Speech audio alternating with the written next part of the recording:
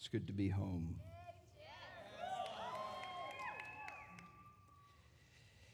Still feels like home. 14 years here and 2 months in Charlotte. A lot of people have been asking me, any regrets of leaving? The answer is no, but we do miss you. Morgan and some of the girls will be here tomorrow night, and looking forward to having them. I want to thank Barry, Brandon, David, your wives, the Hot FM family for releasing us, for praying with us, for supporting us financially as we have recently transitioned up to Charlotte, North Carolina. If you have been following us since we've moved, or you have been following us during this COVID-19 pandemic, we have really just hit the accelerator all year. I'm really looking forward to taking a break after the election, asking God to relieve me. A lot of people got a lot of rest and a lot of time at home, and we kind of took off. And I've found myself on some of the front lines in this nation of what God is doing. And so we've been to California, Texas, Arizona, Colorado, Indiana, South Carolina, Virginia, and many more states this year. I've preached to people in churches who they all wore masks, and I've preached in churches like this where there seems to be no masks. I have preached in states where literally the atmosphere will suffocate you. The fear is that real. And I guess we're in Florida where Governor DeSantis just said, it's over.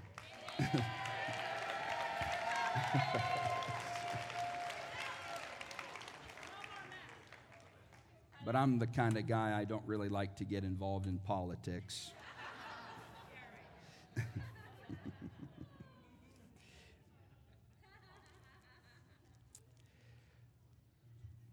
believe this is about maybe the 8th or 9th year of Heart of the Father's fall conference. If you don't know, welcome to Heart of the Father's fall conference.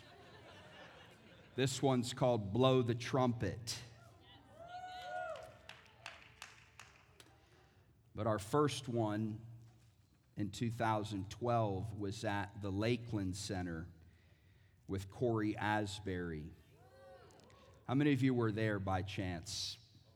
Some of the beginners. I'll never forget that conference because it cost so much money. We had to sell the church bus to pay them. How many of you know sometimes walking in the kingdom requires money? Not everything is free. Salvation's free, but maturity is expensive. Never forget that one.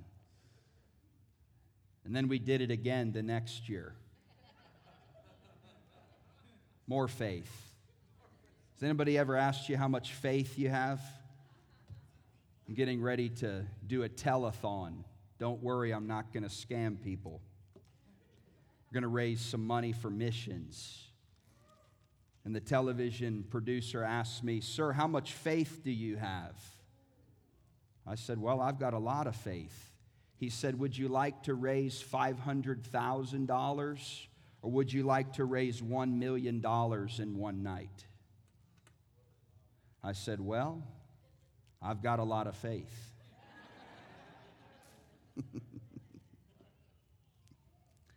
But it's been a journey over the last years at our fall conference. They're fond memories. I pray that another fall conference here is impactful, that God will open up our ears and our eyes to what His Spirit is saying. We are obviously living in very unique times in the earth.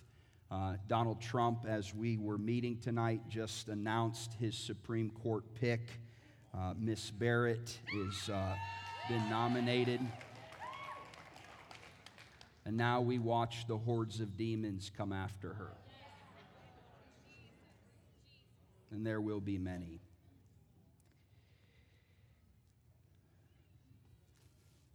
The scriptures say in 1 Corinthians chapter 14 that if the trumpet does not sound a clear call, who will get ready for battle?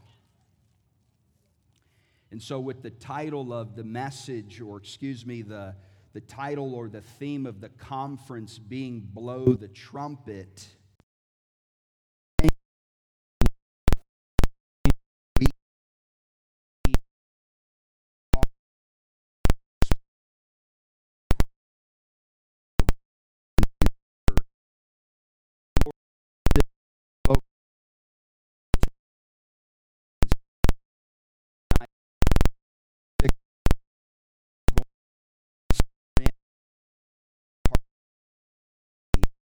morning. But I felt like for tonight, what God wanted me to talk about was about a love for correction. How many people enjoy being corrected?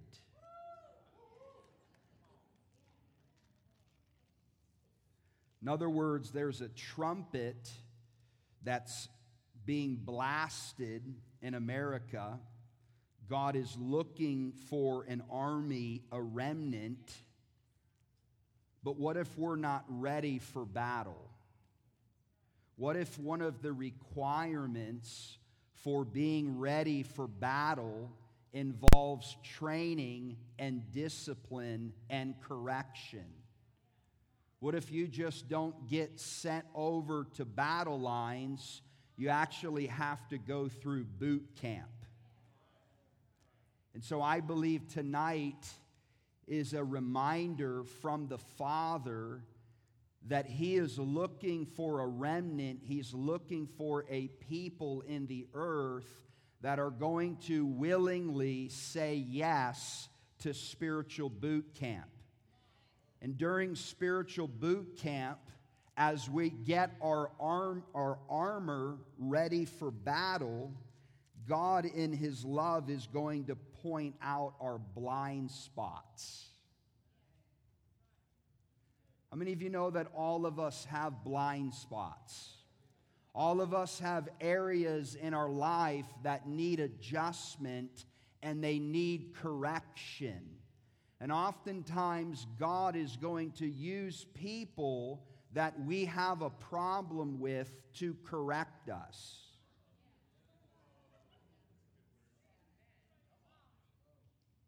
Have you ever read a good quote, and the only reason you didn't receive it is because it was the person who said it you didn't like?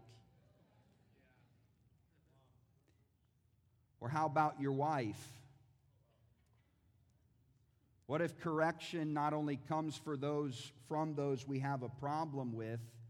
What if correction is also hard to receive from people that love us the most? I can already think of 3 occasions right now where I've been rebuked and corrected. The sting still lingers. So I don't know about you, but I don't really like correction. But I'm learning as a son of the Father, as a soldier in the army of the Lord, that should I ever stray from believing I don't need correction, I'm in trouble. I remember being called at 21 years old by a mentor and father who said, "Jeremiah, I love you. Happy birthday." It was my birthday, December 24th. "Happy birthday, Jeremiah. I love you. And by the way, you're not living a life worthy of the call on your life." Click. It was like one of the worst birthdays in memories. Sat down on my bed and began to cry and felt this deep sense of conviction followed by a deep encounter with the Father's love. want you to track with me tonight. I know it's so hard. The Father corrects, or the book of Hebrews would say, the Father disciplines those that He loves. Bill Johnson would quote John 15, and he'll say that the Father rewards our growth by pruning. In other words, it's actually a sign when the Father disciplines you and corrects you, not only that He loves you, but in many times, in many ways, you're actually headed in the right direction.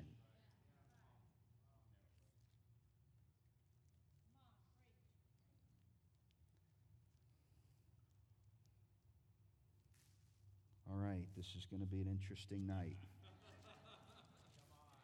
Let's pray. Father, we love you tonight.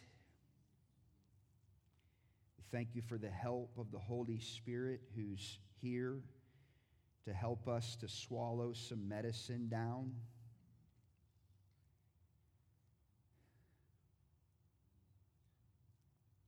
Father, we want to be an army that looks and acts and talks like you.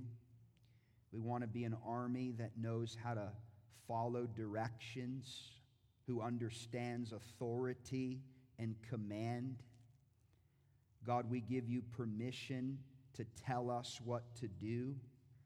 God, we thank you that there are consequences for our sin. Thank you for the many ways and in the many seasons that you've come to us and you've faithfully rebuked and corrected us. God, we thank you for that. Let us not be an army that runs from correction. Let us not be like the scoffers who hate correction. Let us be like wise men and women who love reproof. In Jesus' name. If you have in your Bibles, would you turn to Matthew chapter 13, verse 24. Again, I believe that God is readying an army in the earth. And I believe that part of an army getting ready for battle is us learning how to love being corrected and us learning how to embrace rebuke. One of the hardest words to hear when you feel like you're ready is you're not ready. I look at the world around us, and then I read revival history, I read awakening, and I am absolutely convinced that the status of the world is simply a reflection of the church. We have no power and authority over racism in the streets because there's a spirit of racism in the church. We have no power over sexual immorality. We can't stand against the homosexual agenda in America because we have a heterosexual problem in the church. And so our world is drowning with so many issues that we have a front row seat to on the media and on the television. And I don't know where you go when you look at the chaos, you look at the rebellion, you look at the pain. For me, I don't spend any time worrying about them out there. I ask God for repentance for you and I in here. It's a historic weekend right now in Washington, D.C. Jonathan Cahn has put on an event called The Return. Franklin Graham has called the nation to repentance tomorrow. I believe that many parts of the church are waking up to this reality that I'm sharing tonight. that it starts with us. Before we want to pull the speck and before we want to point the finger at them out there, there's some serious cleansing and there's some serious repentance and there are some serious issues in the house of God that we must address as a people. But if we dare to address these issues, people are going to get offended.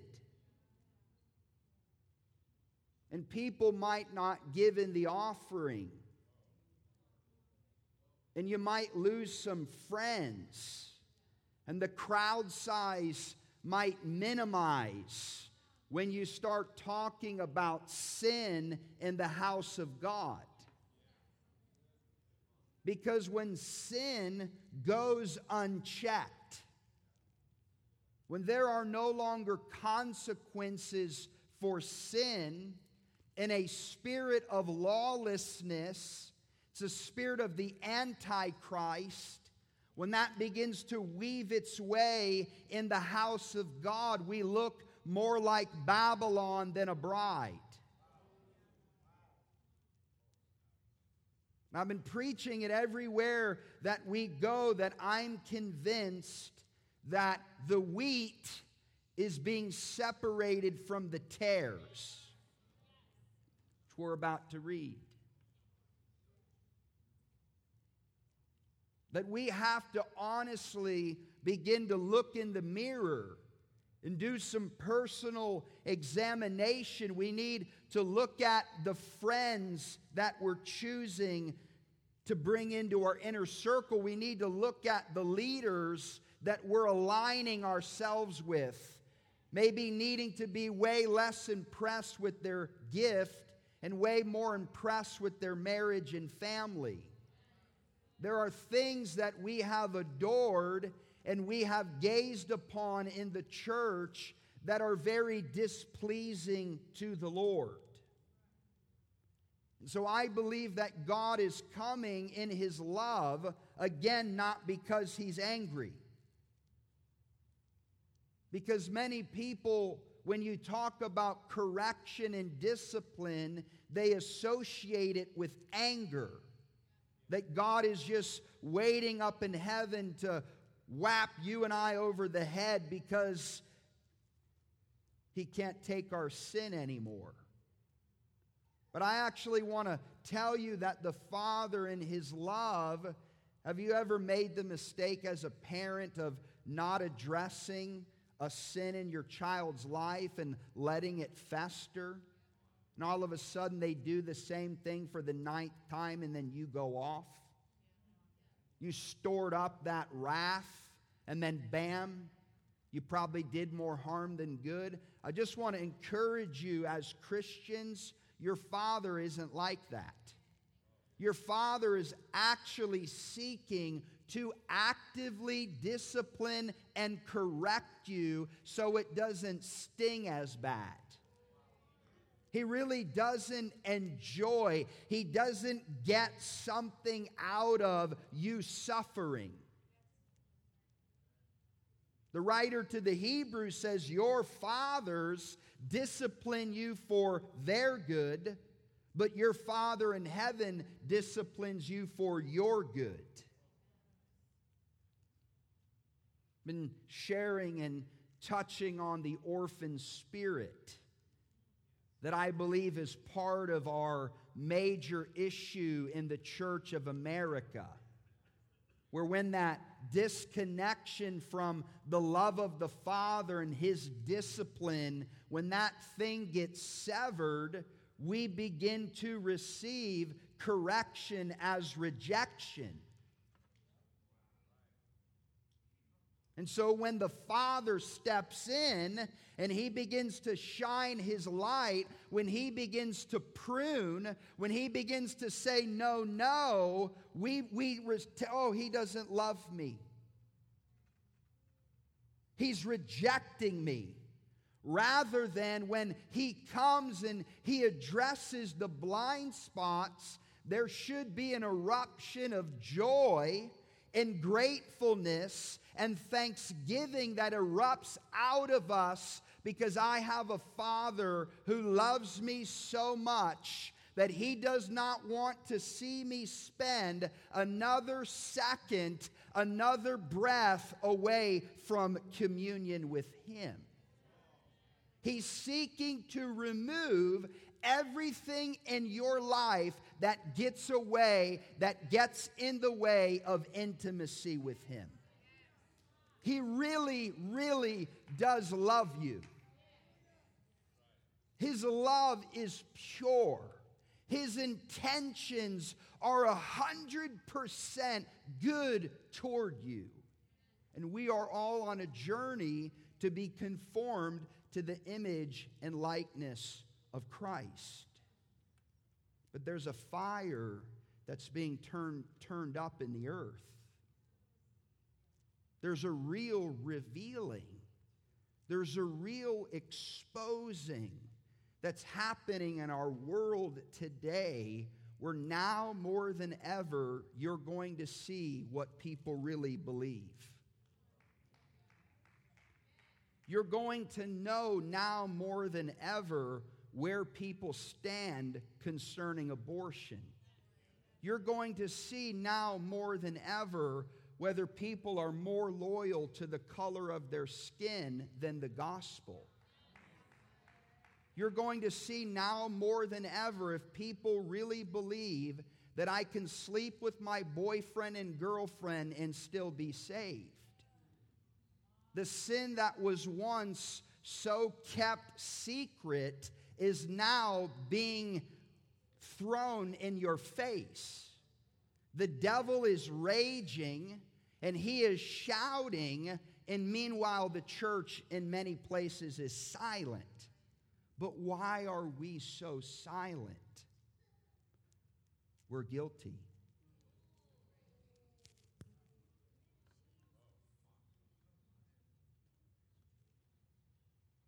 The reason why there's not more voices, the reason why the BLM and the Antifa, the reason why there's so much rioting and looting and there's no answer is because we're compromised. We have been neutered by sin. We have lost our sharpness. We have lost our clarity. We have become confused. We have bought into false love and false justice. We have become a culture guided by our feelings rather than the truth of God's Word. How it makes me feel is not an indicator of whether it's true or not. I'm actually going to tell you, in this most overly sensitive culture, I mean, we're living in a world today, they will get offended about anything and anything that has nothing to do with them. And we'll destroy people's property. We'll riot and loot. We'll just get crazy and buck wild. Why? There's no consequences for sin. But where does that come from? You know where it comes from? Mom and Dad.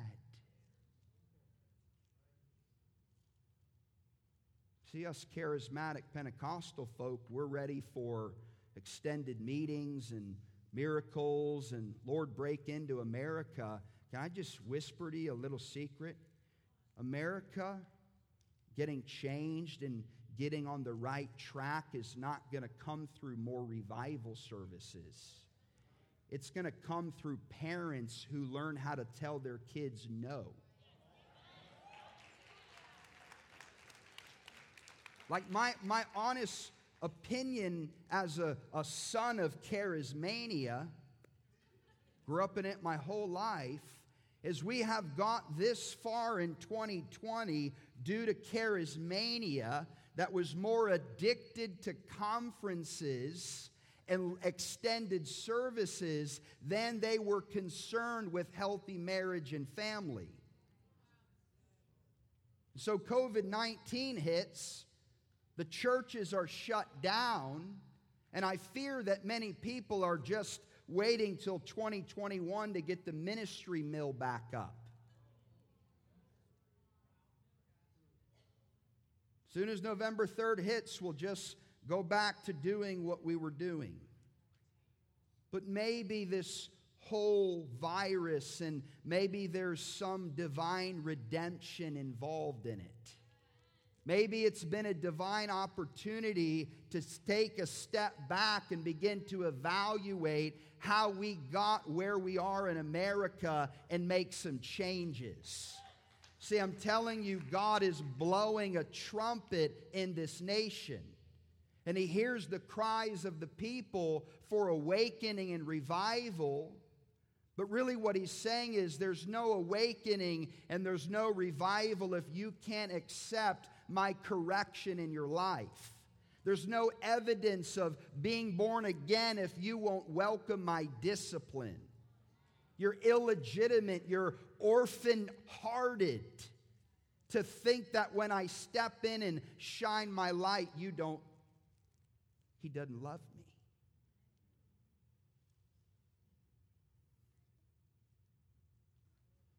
He loves you.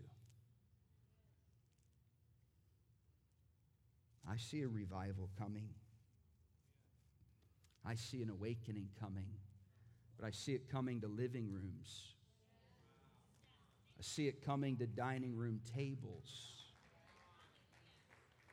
I see it coming in the mundane. Like where no one sees it. I see a perseverance and an endurance that's so needed in the church today. The wheat and the tares. I call it the harlot bride and the consecrated bride. There's pressure and there's fire that's come to our nation, and we are going to see the difference. We're going to see the difference between a people who love the correction of God and a people, an illegitimate Babylon bride who hates and spurns the correction of the Lord. Matthew chapter 13, Jesus in red letter edition, verse 24. Look at your neighbor and say, "You'll be okay."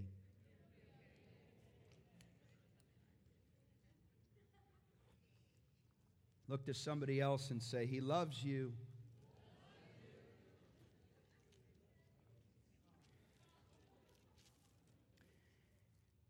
Verse 24, He presented another parable to them, saying, "The kingdom of heaven may be compared to a man who sowed good seed in his field.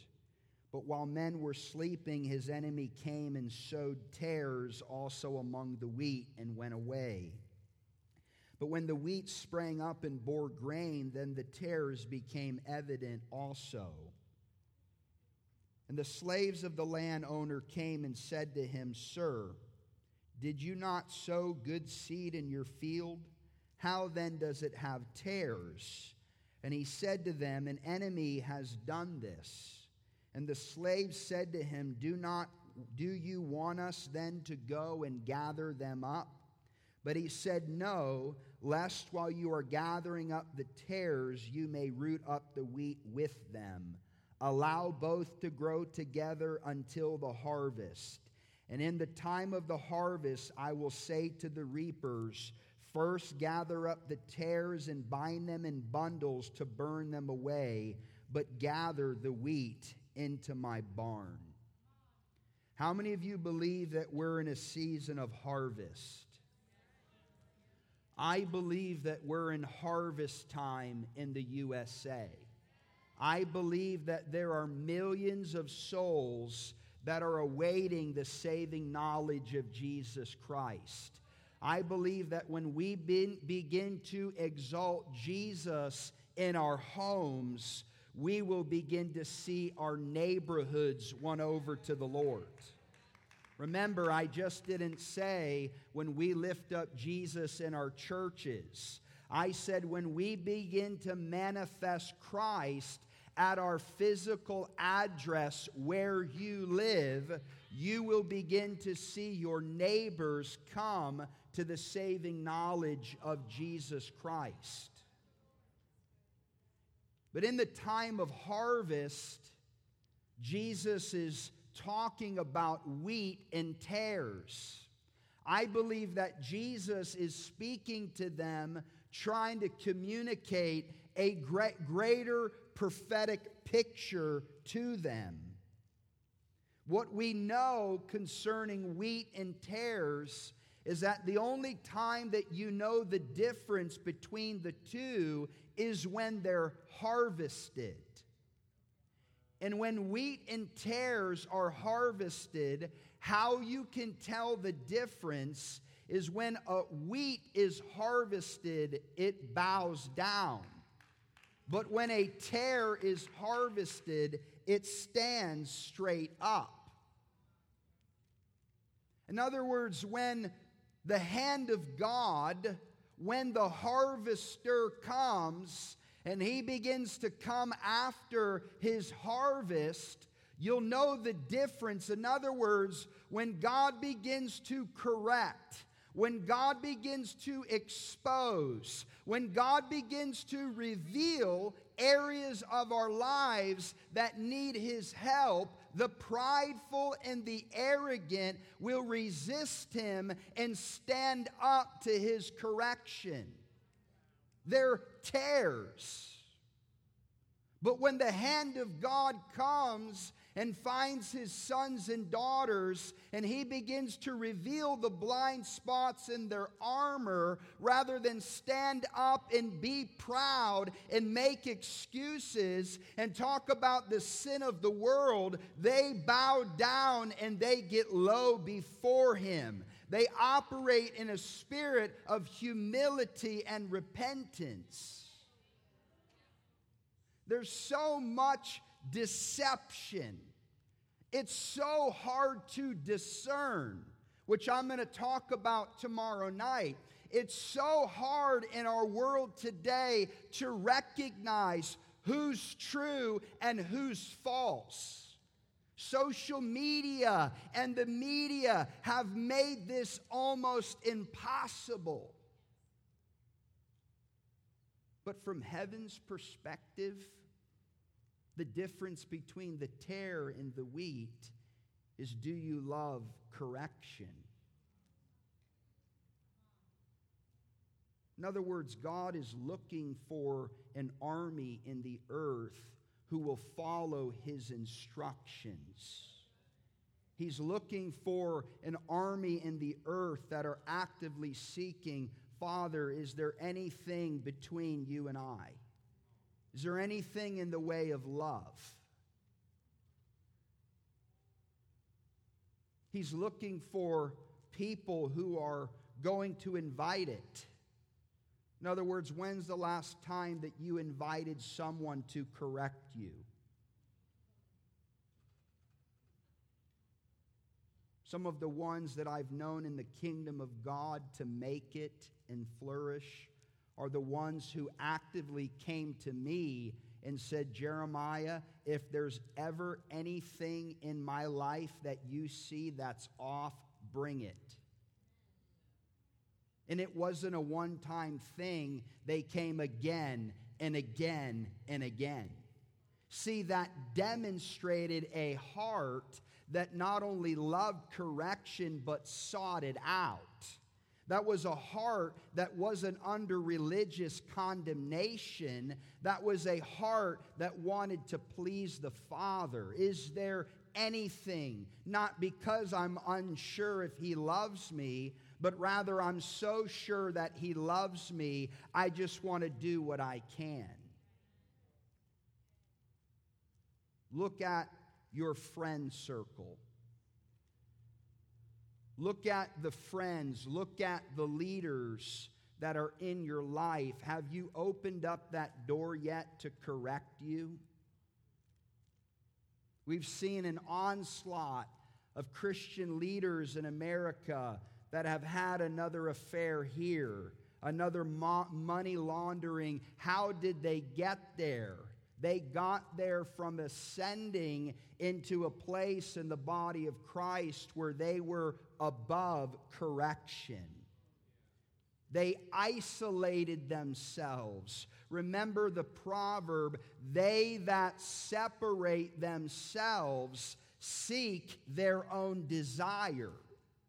Do you have any of those friends, or maybe it's a sister or brother, when they go ghost on you, you know what that means? Like there's no communication for a couple of weeks, and they're definitely in sin. It's not judging, it's not accusing, there's just ghost. In other words, they isolated, they wanted to go do their own thing. They had to separate themselves from community and accountability. See, the whole pandemic, Hebrews 10, it says, do not forsake the gathering, as some are in the habit of doing. See, the problem is, I couldn't get to church because of Corona, but has not going to church become a habit that needs to be broken, that has allowed you to sin and it not be called out? Has it allowed you to be out of the presence and glory of God where you could experience His conviction? Telling you, when you get a habit and you keep feeding it, it gets harder and harder to break.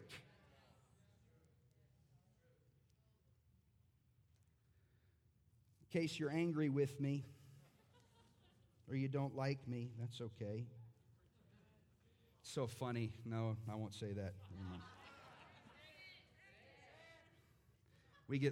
Never mind. No. Those days are over. Proverbs 12:1. Whoever loves discipline loves knowledge, but he who hates correction is stupid. So I don't know if I was clear enough tonight.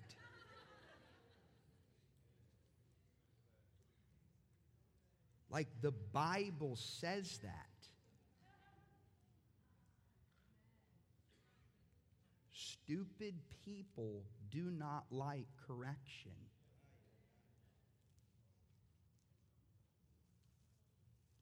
Proverbs 15:32, whoever ignores instruction despises himself. Talk about self-hatred. Self-hatred is born from people who hate correction. Proverbs 29:15, the rod and reproof give wisdom, but a child left to himself shames his mother.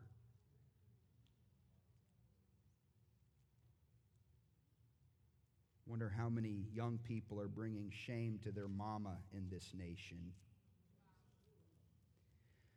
One of the things that I have observed on my own journey of learning the discipline and the correction of the Lord, and watching the church and watching saints and leaders, is there is a difference between an immature Christian and a rebellious one. There's a difference between someone who's new to the faith, who honestly is trying to figure out what it means to love God and hate evil. There's a difference between immaturity and rebellion. And the only way you can tell the difference is correction. They look the same on the outside.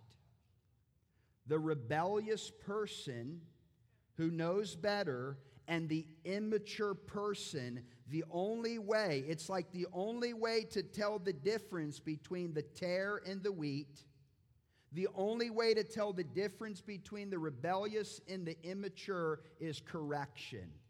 When corrected, a rebellious person hates it. An immature person, when corrected, humbles themselves and makes changes.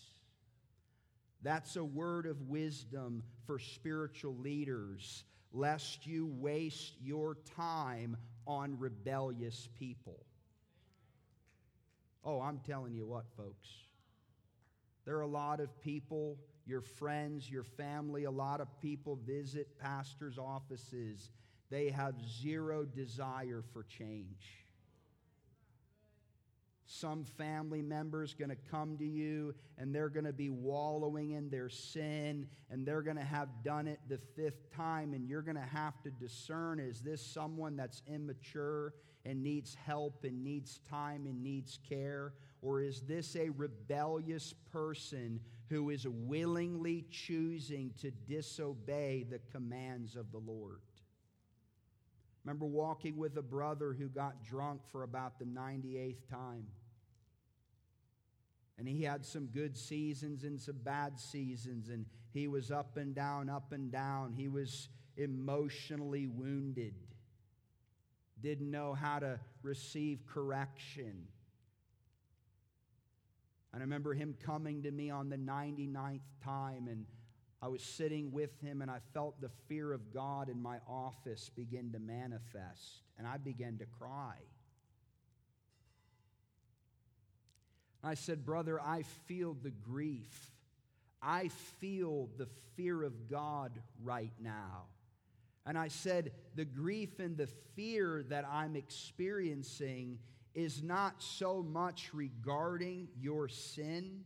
It's actually because the testimony of Jesus is being literally, it's being defiled. The testimony of Jesus is being defiled. What if not choosing to sin had less to do with us and more about our witness in the earth? What if the world was actually watching how we responded to correction? I remember several years ago I made the mistake of making a major decision without my wife's counsel. Any other fellow knuckleheads in here? And the decision that I had made was to make a large purchase with our finances, that I was going to do it whether she wanted me to do it or not. I don't know about you, but thank God for a godly wife. I just got spanked like a month ago and it hurt. Sickos. Man, discipline hurts. It does not feel good to be told the truth. But you know what? Before the truth sets you free, it will make you angry. Before the truth sets you free, it's going to make you angry. That's how I ask people, when's the last time you heard a message that made you mad? Oh, brother, I thought the point of gathering was to make me happy. I thought I was supposed to go to church to make me feel good. No, this word of God is a sharp sword meant to cut off the fat in our lives. It's alive, it's active, it's sharper than any two double-edged swords. But when you know people that know this word, you're in trouble. And I made this large purchase, and God bless her, she didn't say anything. But sometimes I just feel led to say this. Sometimes you don't need to say anything because the Holy Spirit knows. Sometimes He's going to get 'em, mama. Sometimes you don't need to put pressure on your husband. Sometimes you need to put pressure on God. Sometimes He knows they're lying better than you do. I'm trying to help somebody. Sometimes being the Holy Spirit police and trying to correct this person and that person over time makes you blind to your own need for correction. Sitting in church, hearing a convicting message, thinking about how it's for somebody else and really it's for you. Thinking about how it applies to your spouse and your mama and really it's trying to hit you between the eyes. There is a blindness called pride.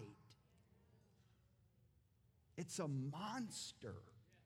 It comes to oppose real sonship, real living and active maturity in Christ. The Holy Spirit came and He got me. He convicted me. I went back to her and I repented. And the Lord said, that's not enough.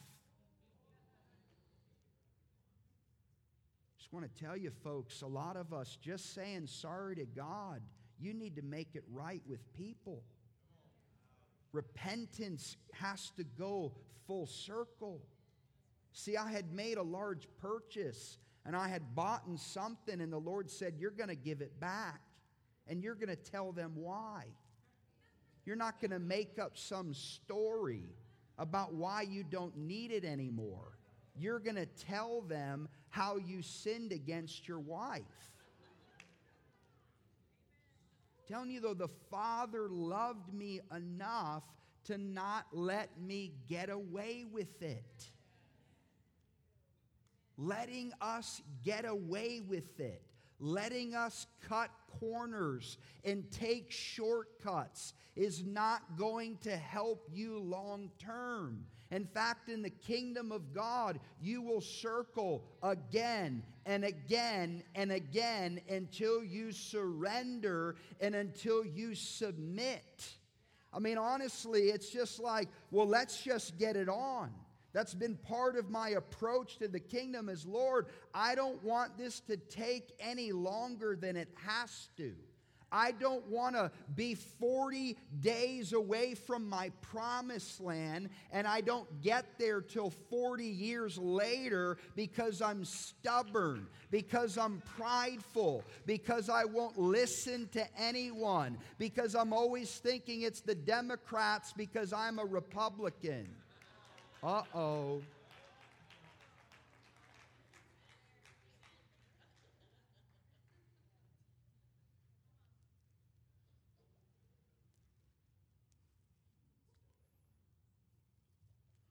So I went and gave it back. And I think I lost about $5,000.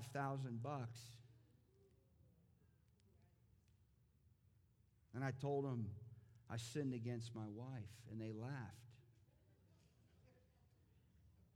I don't have some prophetic story of them getting converted. I got a story of I looked like an idiot. Hold on, though. And I walked out of there embarrassed. And the Lord said to me, Jeremiah, this is called healthy shame.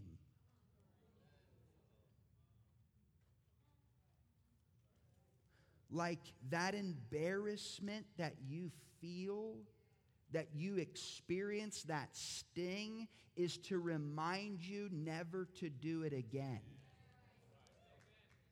But brother, if it makes me feel bad, it's the devil.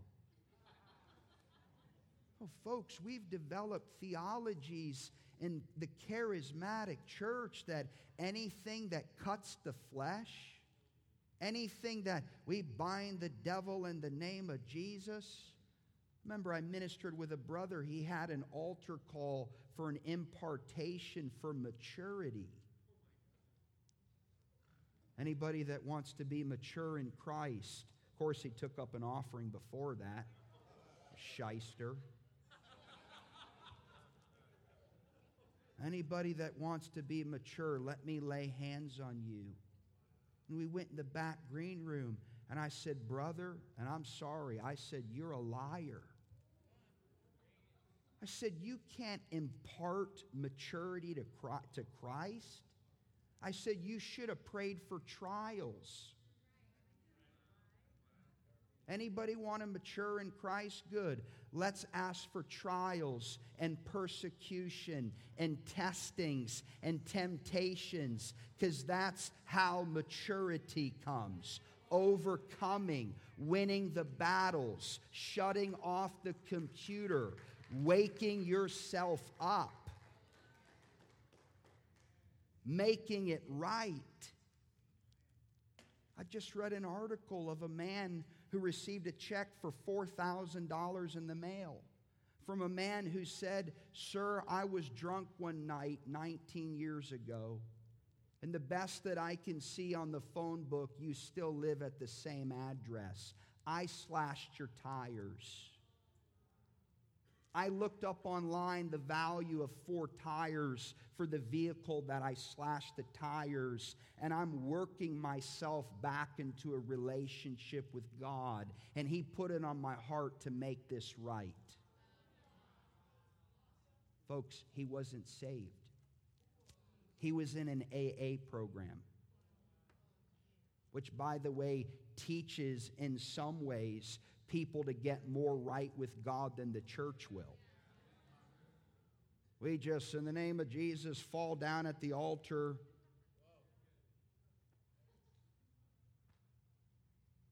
You don't need to go back and make it right. You don't need to make restitution. It's the only way we learn. Boundaries, they're for our good. Correction, it keeps us from danger. Can I read a dream to you? We'll start landing the plane.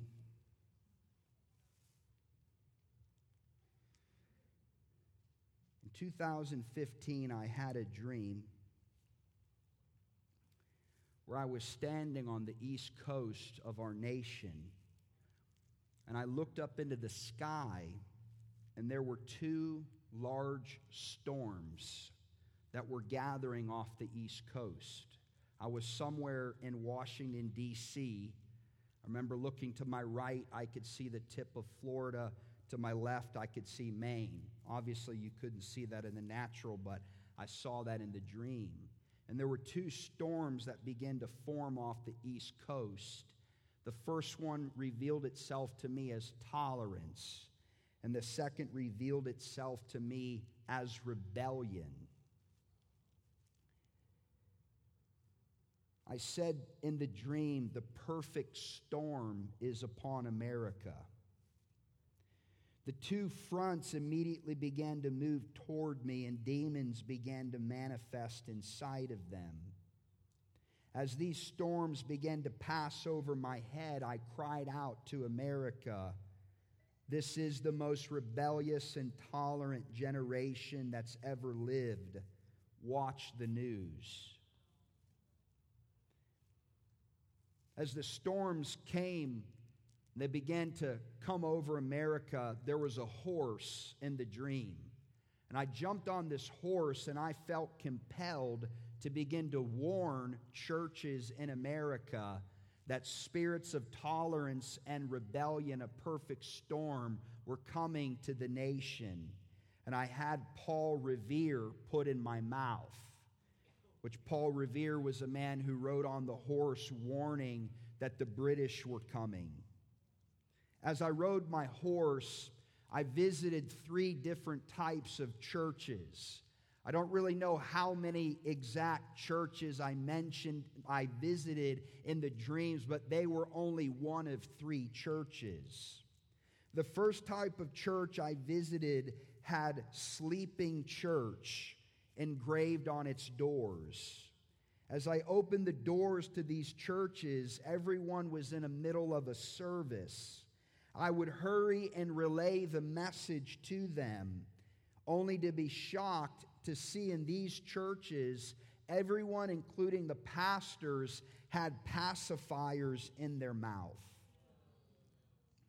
I began to warn them that they were like the church at Sardis. They had an appearance of being alive, but really they were dead.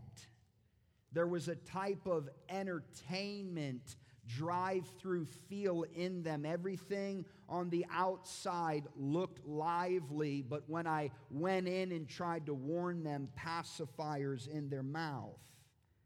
The second church I visited met in the streets of America. Upon seeing all these different gatherings in many cities, in the street church, I was delighted because they looked like millennials. I began to interview and ask members of this particular gathering if they heard about tolerance and rebellion, and they began to laugh.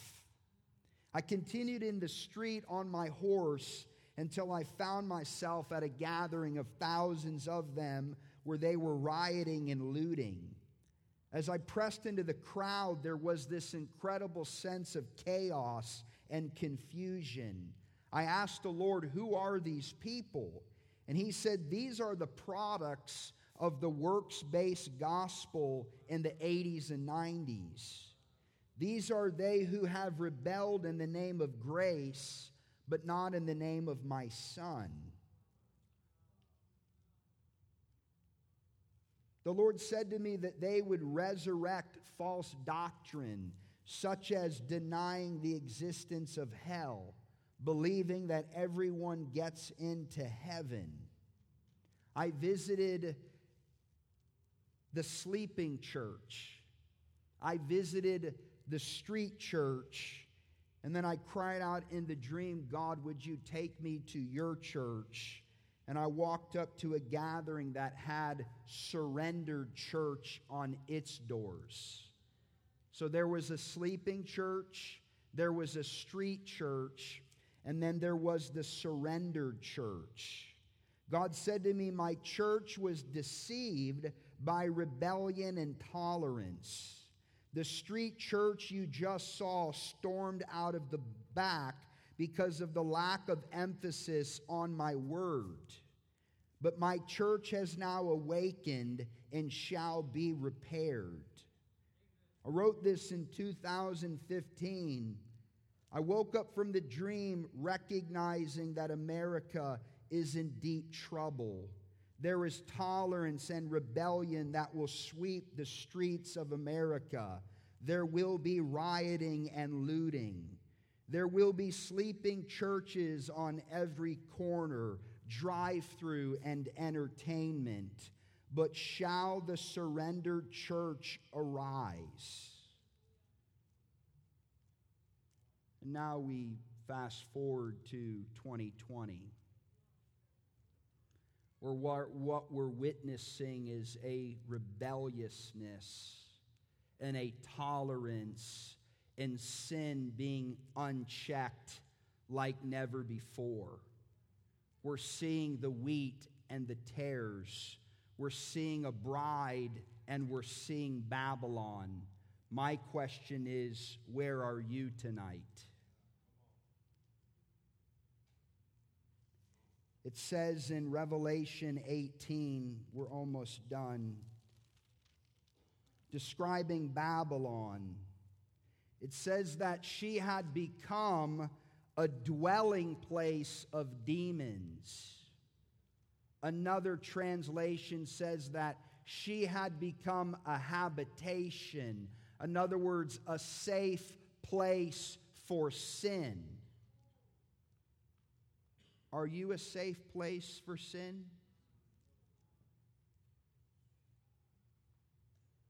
Can people sin around you and not feel convicted? Because I really believe when we begin to walk in righteousness, when we begin to carry the light of God, people and friends and family are going to get uncomfortable.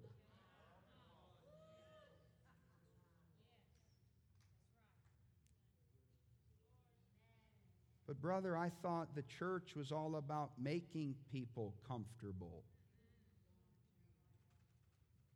I thought it was about the donuts and the coffee and how fast we could get in and out and watch some performance on the stage and go back to our lives. You see these two dueling brides that are arising in the earth. You have the harlot Babylon, who's a habitation, a safe place for sin. And then we have in Revelation 19, the next chapter, it describes a bride who's making herself ready. In other words, there's a bride who's welcoming correction. There's a bride who's saying, "Search me and know me, O God. Find any offensive way in me and lead me." Folks, the spirit of Babylon, the Antichrist, the lawless one, whatever you want to call it, it's running in the streets of America.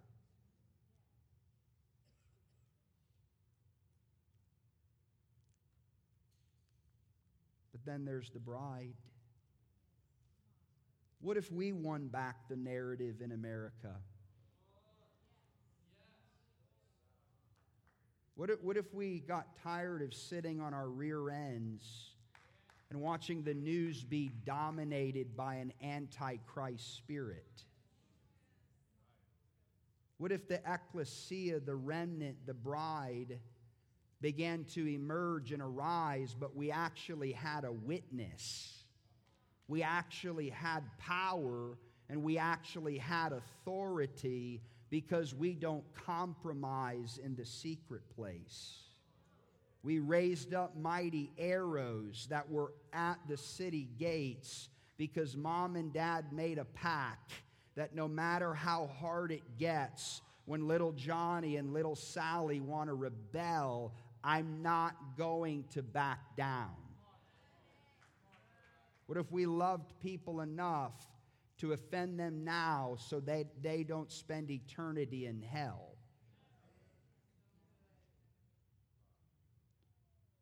I don't really like the language, but what if we got a little tougher? Like we got a backbone? We matured? We grew up? We weren't so shallow, so anemic, so sensitive? He loves me not. What if we got rock solid in the love of the Father, that in walking with Him, there's nothing that He can't gain access to? What if we stopped hiding our stuff tonight? What if there's a trumpet blast sounding on a Friday night in Lakeland? It's saying God is preparing an end-time army. He wants you in it. But you got to gird up your loins.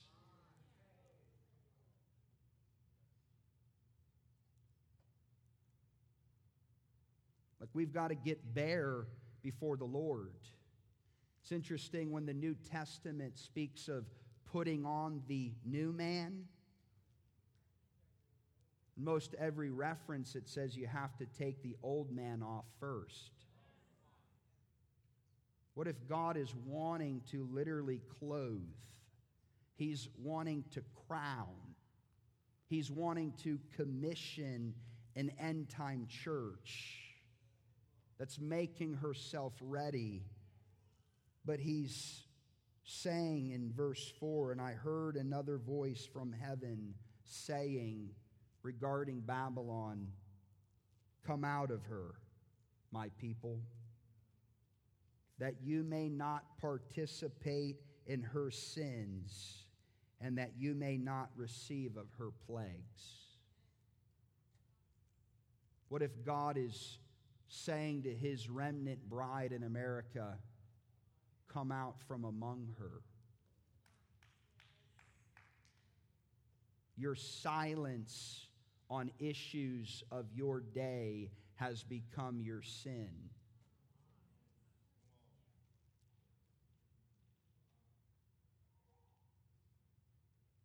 See, we can't even have conversations about hard issues with people getting mad and leaving. You can't even talk to people about abortion or racism, or they flip. But this is this kind of, can we get to the place of maturity and wrestle through these issues and risk getting offended? Can we wrestle our way to getting ready for the coming of the Son of Man? Or we're just, I'm not going to talk about it. I'm just going to act like there's not a war for the destiny of America. I was telling Barry as he picked me up from the airport, as a young man, I'm run with so many fathers in the body of Christ that are well-known names that have said to me on multiple occasions over the last 2 months, I have never in my life seen so many demons raging in America.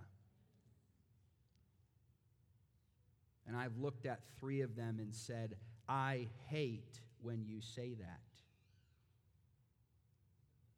Because really what I want to hear is I have never seen the church emerge in this hour. I've never seen them rise like this. But so long as we're compromised, so long as we're in bed with the world, so long as we refuse the correction and admonition of the Lord, we'll never arise in the glory and the splendor, the true glory that's going to rest on the last days church. I'm not going to beg you. I'm not going to plead with you.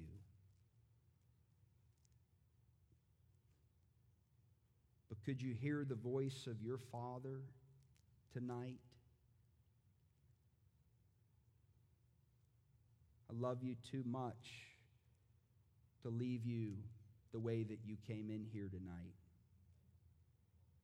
I have such great plans, such great destiny for your life that if I leave that sin unchecked, you'll never get to where I want to bring you. Will you let me love you tonight?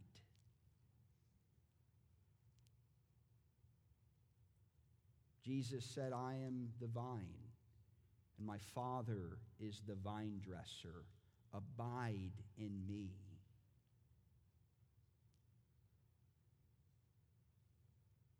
In other words, when we abide in Jesus, that's the best place for the vine dresser to come and correct.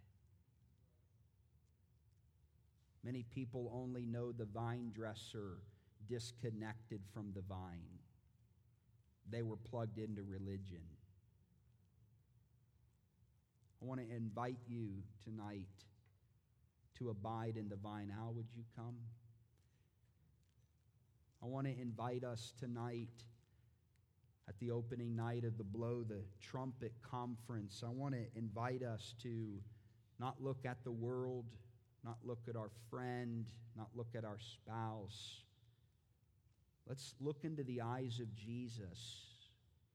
Let's abide in Him, and as we abide there, let's welcome the Father to come and shine light, to come and bring deliverance. I believe that the power of the Holy Spirit is here tonight.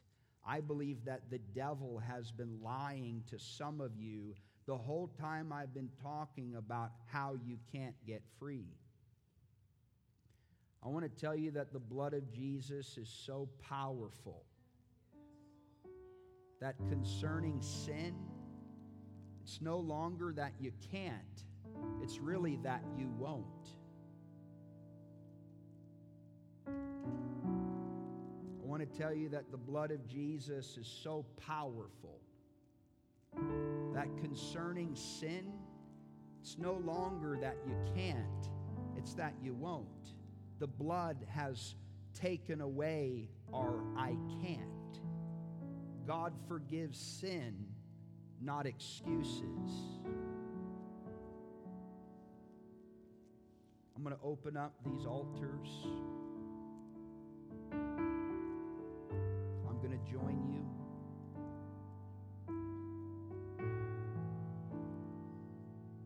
He has great plans, a future, a hope, a glorious, mighty, radiant bride.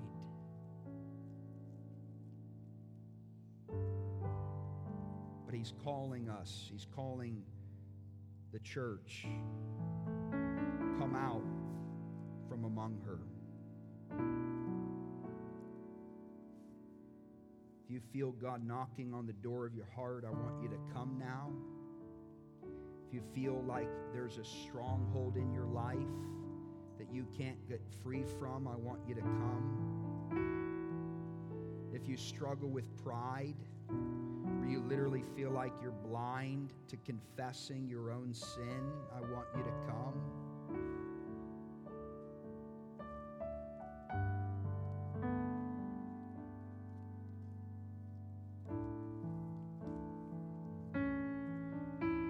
You're not coming to an empty altar.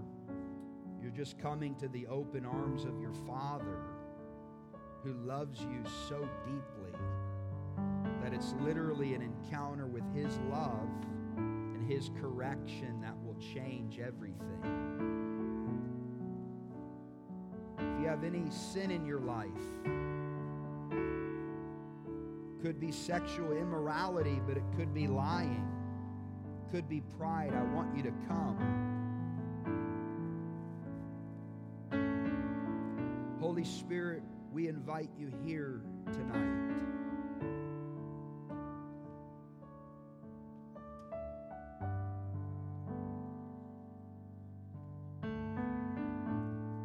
Here and you're sitting down and you have a prayer language, I want to ask you to begin to pray.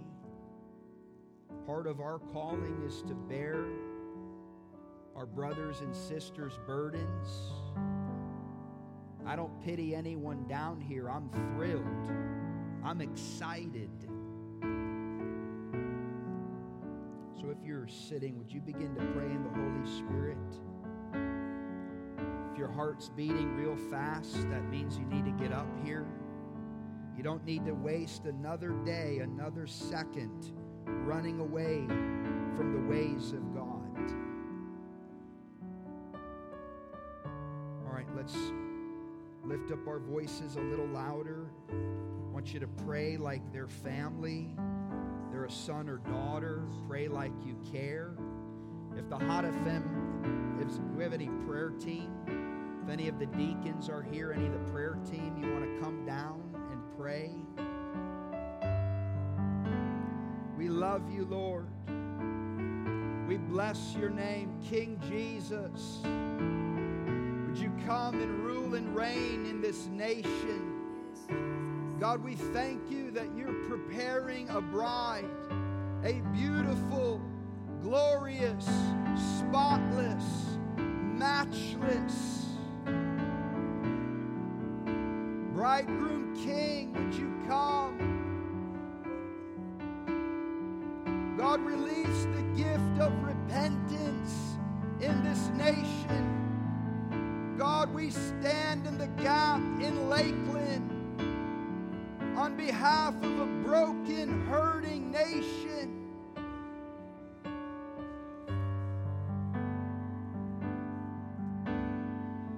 Come on, lift up your voice. Lift up your voice, O mighty ones, that the King of glory might come in.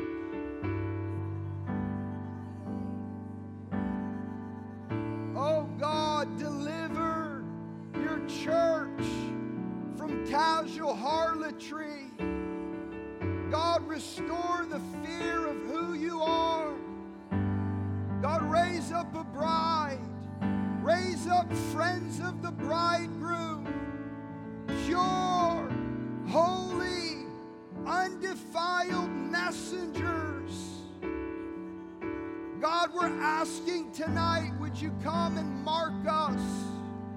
Would you come and set your seal upon our hearts? There is a love that's stronger than death. Come on, just 30 more seconds. There's a realm of intercession. There's a realm of asking tonight. Oh God, blow a trumpet in this nation. Come and sound an alarm, God. Come and gather the elders, gather the people. Consecrate a fast. Oh God, deliver the church from Republican, Democrat, Trump and Biden. Oh God, we make an appeal to heaven. We make an appeal to the King on the throne. Only you can save us, oh God.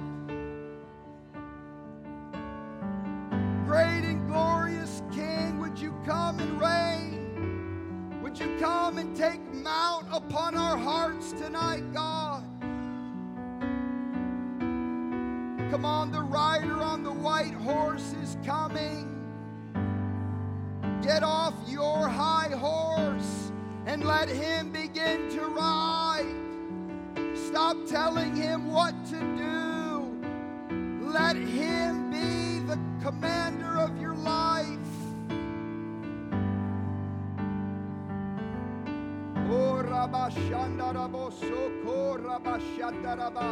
If you're sitting, let's stand.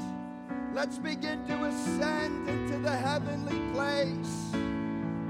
Holy, holy, holy is the Lord God Almighty, who was and is to come.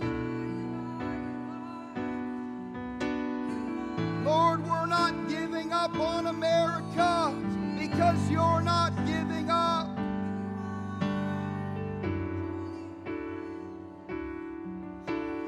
Come on, there's more. Don't look at me. Look at the King who's on his throne. Lord, would you come and rule? Would you come and reign? Would you make justice and righteousness the plumb line once again?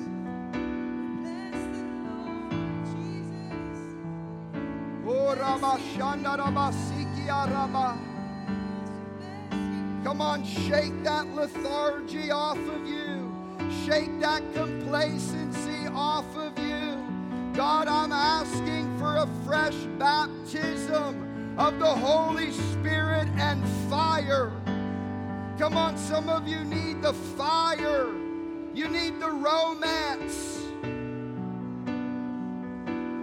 Oh!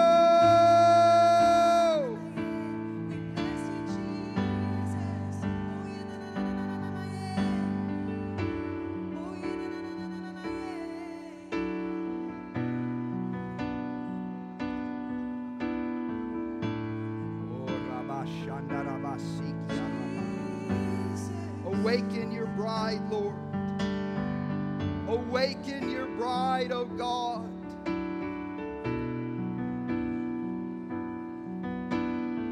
Jesus.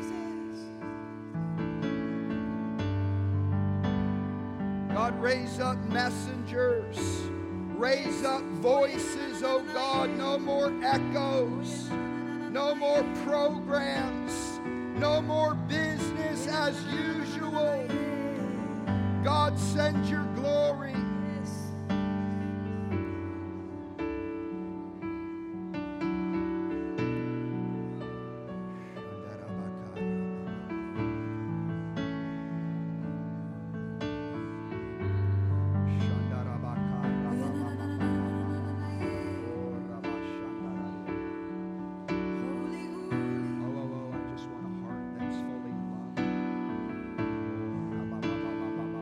Let's wait on him tonight. Let's press in tonight. And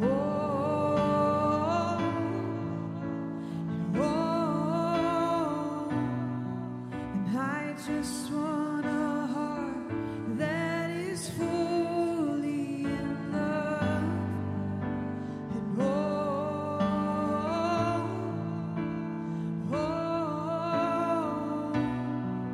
and I just want a heart that is full. Come on, come back to that first love. And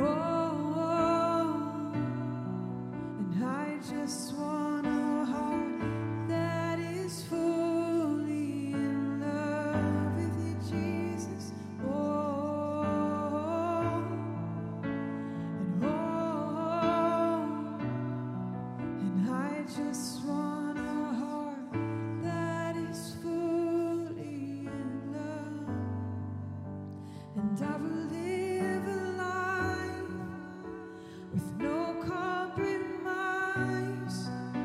and this is my offering to your sacrifice.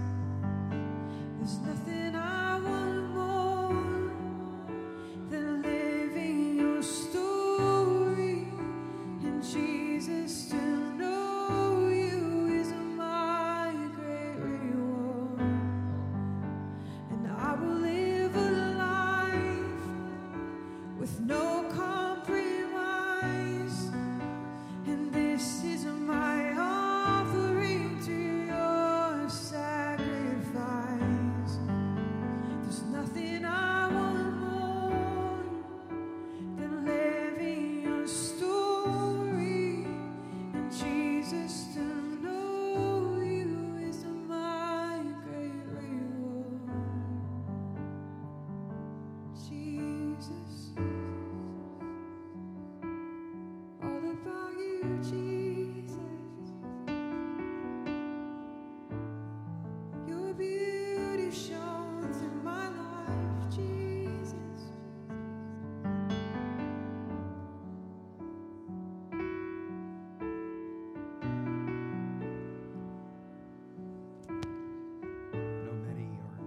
I know many are being ministered to down here. I want to let that continue to happen. But I just want you for just 1 minute. Can you picture her? A glorious, radiant, spotless bride. I can see her. That's readying herself in America for the coming of the bridegroom king. Jesus said, I will build my church, and the gates of hell will not prevail against her. Beloved, I want to encourage you tonight. Do not get discouraged by what you see on the news. Recognize the fight, the spiritual war in America. But rather than put your host and trust in a political party or a ministry or a man, put your hope and put your trust in Jesus Christ. He's blowing a trumpet. He's looking for a bride who loves correction. Tomorrow night, I'm going to be sharing on the great need to discern who our real enemy is. I want to encourage you to come back tomorrow at 6. If God is ministering to you, please stay put. God bless you as you go. Feel free to stop by the table. God, I pray for rest. I pray for peace. Pray for holy dismissal tonight as we go. In Jesus' name, amen. Please be mindful of those God is ministering to. Take your conversations to the lobby. God bless you, and we'll see you tomorrow.